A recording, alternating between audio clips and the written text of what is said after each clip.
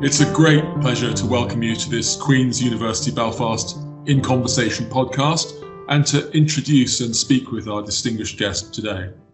I'm Richard English, Professor of Politics here at Queen's, and it's a privilege to welcome today one of the world's leading historians and biographers, Professor Roy Foster. Emeritus Professor of Irish History at the University of Oxford, Roy Foster is also Professor Emeritus of Irish History and Literature at Queen Mary, University of London. His celebrated and influential books include Modern Ireland, 1600 to 1972, the two-volume W.B. Yeats' A Life, and Vivid Faces, The Revolutionary Generation in Ireland, 1890 to 1923. Professor Foster is, I'm delighted to say, no stranger to Queen's University, from which he holds an honorary degree and where he delivered the 2004 Wiles Lectures, subsequently published as another acclaimed book, Luck and the Irish, A Brief History of Change, 1970 to 2000. Roy Foster's books have won numerous prestigious awards, and he's a Fellow of the British Academy, a Fellow of the Royal Society of Literature, and an honorary member of the Royal Irish Academy. Our conversation today is going to focus on Roy Foster's most recent book, On Seamus Heaney, just published by Princeton University Press. Roy, in your book on Heaney, Yeats is a very strong presence. As I mentioned, you've written a magisterial biography of Yeats earlier in your career. Could you say something for listeners about the importance of Heaney's great predecessor for our understanding of Heaney himself? Thank you, Richard, and thank you to Queen's for hosting this. Yeats is always a great presence for any Irish poet, and since his death in 1939, the very year that Heaney himself was born, it's been in some ways an inhibiting presence. For Heaney, I think the vital thing was to get out of that shadow. And his whole career, in some way, one of the themes in it, which I did, for obvious reasons, draw attention to, is a kind of negotiation with Yeats. Interestingly, he comes to Yeats, he says himself, quite late. It's when he's in Berkeley, it's when he's getting to know the great historical novelist and critic Thomas Flanagan. It's at that stage in his life that he starts reading or thinking more about the great Yeats-Joyce tradition. Previously, his influences have been Gerald Manley Hopkins with the Catholicism, the language, Patrick Kavanagh, the farming background. But Yeats becomes a presence in his mind from then on, from the early 70s. But interestingly, he writes an early essay called Yeats as an Example, with a query mark at the end of it. And that query stays for some time. When he wins the Nobel Prize, which Yeats, of course, has won before him, the comparisons are obviously made. They're made even earlier than that. Robert Lowell, reviewing North, says that he's now clearly the best Irish poet since Yeats. Heaney is very careful at negotiating that rather could be counterproductive identification, as he is careful about negotiating counterproductive identifications all his life, you might say. And another theme that powerfully runs through the book, in addition to Yeats, is Heaney's complex and subtle response to the Northern Troubles. Can you elaborate on your reading of that aspect of his life and indeed its effect on his work? The Northern Troubles are, well, as I say, he's born in 1939, so he's a young man when things are kicking into action in the late 1960s. He goes on those marches, he writes about them, he writes poems that he never publishes, very angry poems about that stage of things, 1916, 8, 9, 70. He is becoming a famous poet. He is a famous Northerner. And there's a kind of weight on him to be the spokesman for his tribe. And that's the word he would have used himself. I'm not supplying that. So he, in many ways, has to evade that, but at the same time not lose faith with the very real commitment he feels to the injustices that the Catholic and nationalist population of Northern Ireland have suffered. He's teaching at Queen's in the late 60s, early 70s. He's very near the storm centre of things. Queen's is itself in a particular position at this time, where its traditional unionist establishment identity is being in some ways challenged. Heaney's moved to the Republic of Ireland just about this time, before North is published, but in the early 70s, to County Wicklow, is seen by many as a political act as well as a personal decision. He gives many interviews about this through his life, not all of them completely consistent, but generally saying the same thing, that going south was a creative decision, a family decision. It was in no way turning his back on what he often called the squalor of sectarian warfare that was breaking out in the North. But North itself, that great volume of poetry, a key volume in Irish literary history as well as in Heaney's development, makes it very clear just how and how deeply the themes of antagonism and hatred and killing and injustice had gone into his consciousness as well as into his observed experience, not perhaps his personal experience, because he makes it very clear that his family were on very good terms with their rural Protestant neighbours, that he himself moved very easily, as he did all his life, through all sorts of levels of society, that his collaboration with friends like Michael Longley and Davy Hammond were very much part of his cultural achievement and part of his cultural growing up as well at this time. But at the same time, he had a tribe, and that tribe inflected the way that he saw what was happening all around him in the North. You mentioned Queen's University there, Roy, and you also earlier mentioned Berkeley. Heaney also held positions at Oxford, at Harvard.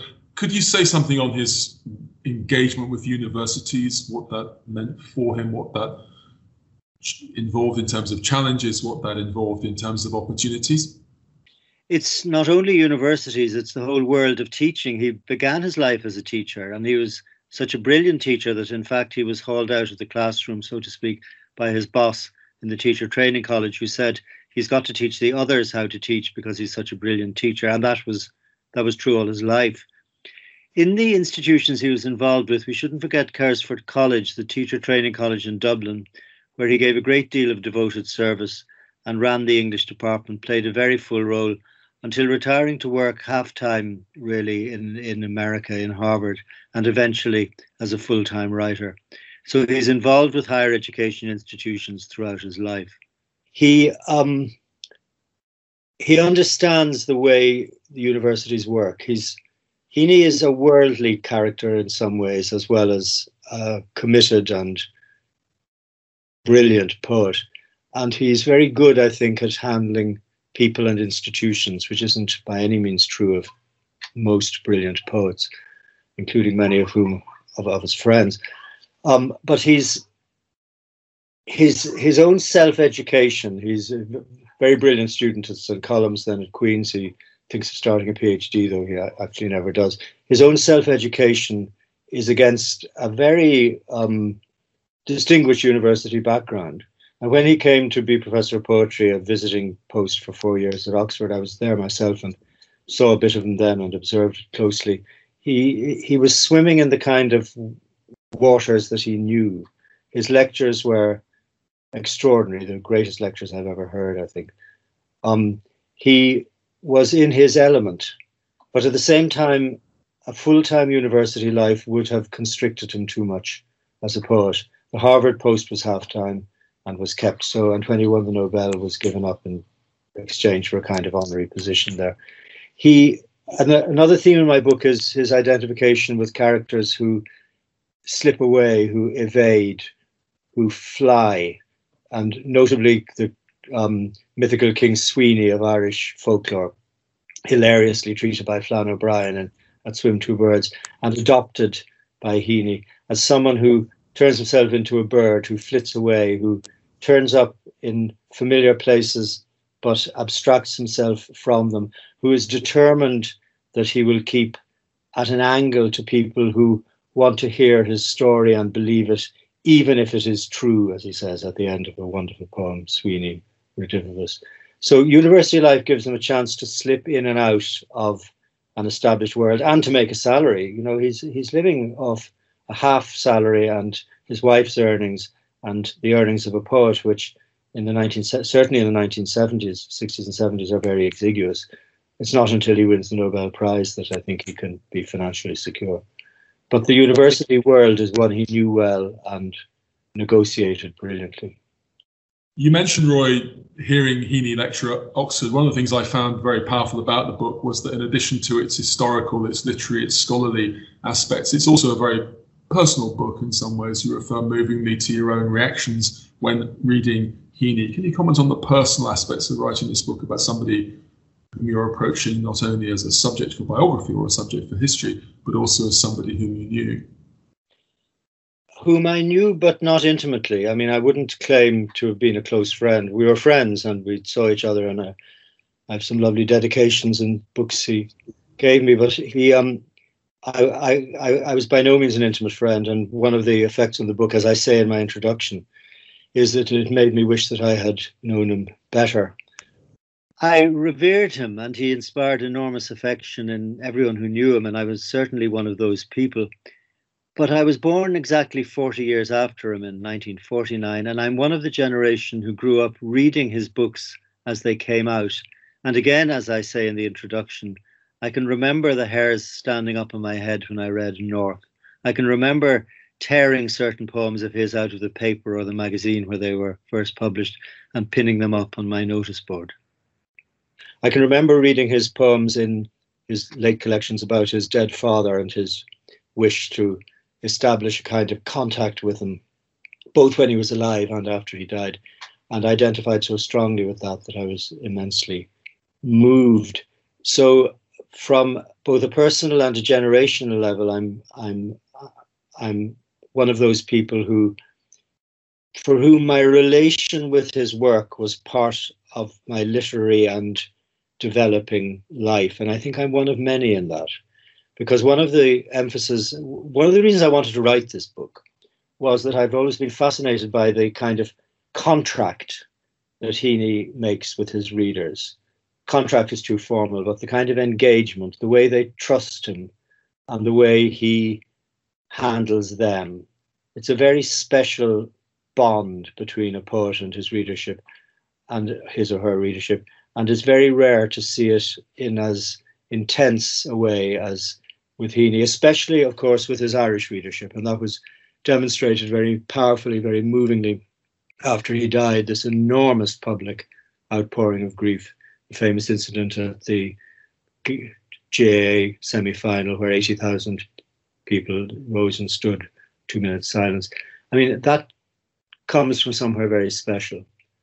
And my personal connection to Heaney's work, was something which I constantly saw replicated in other people's connection to it, either on the simplest level because he reminded them of a rural world that some of them knew as children and was now irrevocably gone, or because he made not sense, but a kind of poetry out of the horrors that he was observing in the North, or simply because of the voice that came through his poems, which was a voice that you could trust. He could also handle themes, notably classical themes, which could have seemed pretentious in other writers, but never did in him. He had a marvelously delicate ear and sense of empathy in that way too. All of this made me connect to his poetry ever since I began reading it in the late 1960s or the early 70s. But I'm not alone in this. And that's why I'd like to emphasize that is an aspect of him, that connection with the personal connection one feels with his poetry, which I wanted to explore and, if not explain, at least discuss in this very short book. Thank you. I want to ask in a moment about Heaney and history, but you've mentioned there what you call the contract aspect of his unique relationship to a wider audience. And you say that by the end of his life, he'd acquired what you describe as, quote, a position of overpowering but benign authority in Irish cultural life, which you just articulated very powerfully there again, Roy. How much of a legacy of that is going to endure? That during his lifetime, clearly there was that extraordinary effect. Is that something which will be enduringly a benign authority? Will that legacy be one which is powerfully enduring? I think it will. I think it has to be. Again, we could think about Yeats. It's very interesting. Yeats became, I guess, the national poet in a way that nobody until Heaney did again. But I wrote an article once on Yeats's obituaries because they were so hostile. It was especially the Irish obituaries. Okay, there were people saying this was the greatest poet we've ever produced, all that, but they were outweighed by people saying, "Oh, he began so well. He wrote these charming little poems about mice bobbing around the wheat chest in the farmhouse parlour, and then he writes these revolting, sexual, atheistical, questioning, interrogative poems, holding up to scorn all we believe in." I mean, that's an extreme version, but one or two obituaries read very much in that way. Yeats died, as I say, in 1939. By the 1950s, and certainly by the 1960s, the picture is completely reversed. All that Yeats had said and written and prophesied in some ways and celebrated about Ireland was now, if you like, coming into focus. And Yeats's voice and the respect that readers now placed in him was enormous, and of course it still is. With Heaney, that trust, and I've talked about contracts, and any contract relies on trust. The trust readers placed in Heaney was part of, I think, his extraordinary effect, and that trust will last. There's also the fact that since the 30s, when Yeats was being controversial, we Irish have become far more able for criticism, I think, and far more self-interrogative. And as a result of that, or connected with that, far more confident. And Heaney's questioning tone, the poems in North, the poems about violence, the poems in Station Island, which is a hinge of my treatment of him, because I think that great series of poems is an absolute hinge moment in his life. These are about interrogating the past and about individual freedoms. Heaney wrote for an audience who are coming to terms with those individual freedoms, who are coming out of, if you like, a more repressive and conventional period, in some ways pitchforked into it by facing up to the horrors of the North and where and how those came to be. So his effect is an effect that reflects a historical moment in Irish consciousness, as well as a cultural, literary, aesthetic moment, because his poems were so wonderful. It's that historical importance and that historical weight and that historical gravitas which lies behind his work, which will mean that, and I think we've already seen that its impact will be continuing. It's not insignificant that the National Library in Dublin has two permanent exhibitions devoted to two writers. One, the great exhibition about Yeats and his life, still, I think, in the basement of the main building in Kildare Street. But the other, a very beautifully mounted exhibition, is in the extension of the library now in what used to be the old Bank of Ireland, or before that, House of Parliament. And that is devoted to Seamus Heaney. And that's a permanent exhibition, emblematizing, I think, the way that Heaney is a permanent possession of Irish culture and of all island Irish culture. It's important to emphasize. And much of that interrogation that you're describing, Roy, about the violence, about the changing confidence in Ireland, about the growth of certain kinds of freedom, about the all-Ireland aspect, relates to Heaney's engagement not only with history, but its relationship with politics. You've written this book, as you put it, from the standpoint of a historian and a biographer, but fascinatingly, you also refer to Heaney's own preoccupation with history and to his sense that, as you put it, politics were indistinguishable, or his sense that politics were indistinguishable from history. Can you talk about that way in which the historical was political with him and the way in which that affected not only his work, but also the legacy of its work? Yes, that quote that politics are indistinguishable from history jumped out at me. I read it it's in an unpublished letter of his, 1973, in Emory University. And it's a very defensive letter to somebody, I don't know who. I've tried to find out who it's addressed to, but it's impossible to because it's not a complete letter. But it's a statement of faith, in a sense, of why he writes the way he does, of why he takes the stance he does, and no other. It's also defending himself as a poet who writes about the Catholic nationalist tradition in books like in poems like Lament for the Croppies and the Ship Eliza and the poem about the Irish famine. It's a very interesting letter. But what struck me in it was this identification of politics and history. And I think it's important again to remember his friendship with Thomas Flanagan, who I think discussed these matters very closely with him.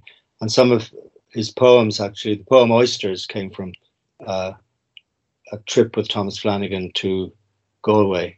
And it's one of the poems in which ancient history collides with modern history in the way that Heaney so uniquely does. I'm a historian who has written about poets and poetry. I see things chronologically. My treatment of Heaney and his work in this book is a chronological treatment, partly because I do see things biographically, but partly also because the books succeed each other in such a progression of its predecessor. And that's how I framed his life. But one thing that pulses through them is a sense of history. And early in his life, when he's trying genres of writing that he doesn't proceed with, including radio plays, there's endless drafts of a radio play about 1798, for instance. There's fragments of a hangover from that in a couple of poems about Belfast, Northern Ireland, but specifically Belfast in the 1790s, Linen Town and so forth. He's very cognizant of historical pressures, historical forces. North, of course, looks back to Viking history and uses that and those themes and tropes of violence, and of course a connection to the Nordic countries where the bog burials take place, which are so important to him. And for him, the excavation of the bog of history, which is famously used in North in an almost literalist way, is a metaphor that has begun even before he writes North and will continue through his life, right through to the later Tulland Man poems and some of the poems in the spirit level. History is one way in which he tries to make sense of the inheritance of violence in Irish life. But it's also a way in which he moves so easily from north to south, though he's essentially a figure from the north of Ireland. That's very, very clear. And all his work, the early work and indeed right to the end, shows that. He's also a figure who has absorbed Irish history, if you like, into himself. A tremendous reader, and reading history was one of the things he did. And I think his move from north to south, controversial as it was in some circles at the time, is another way of framing that reflection and absorption of and treatment of Irish history as an all-island thing, which he does so wonderfully.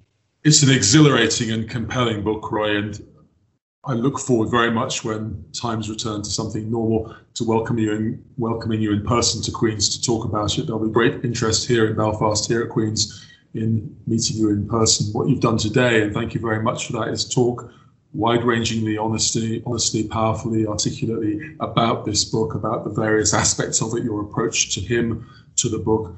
Roy Foster on Seamus Heaney is published by Princeton University Press. I would very strongly recommend that everyone listening to this buys and reads it. It is a very, very powerful work. But today, for taking time out of your schedule to talk to us about your book, many, many thanks on behalf of Queen's, Roy, to Professor Roy Foster. Thank you, Richard. Enjoyed it greatly.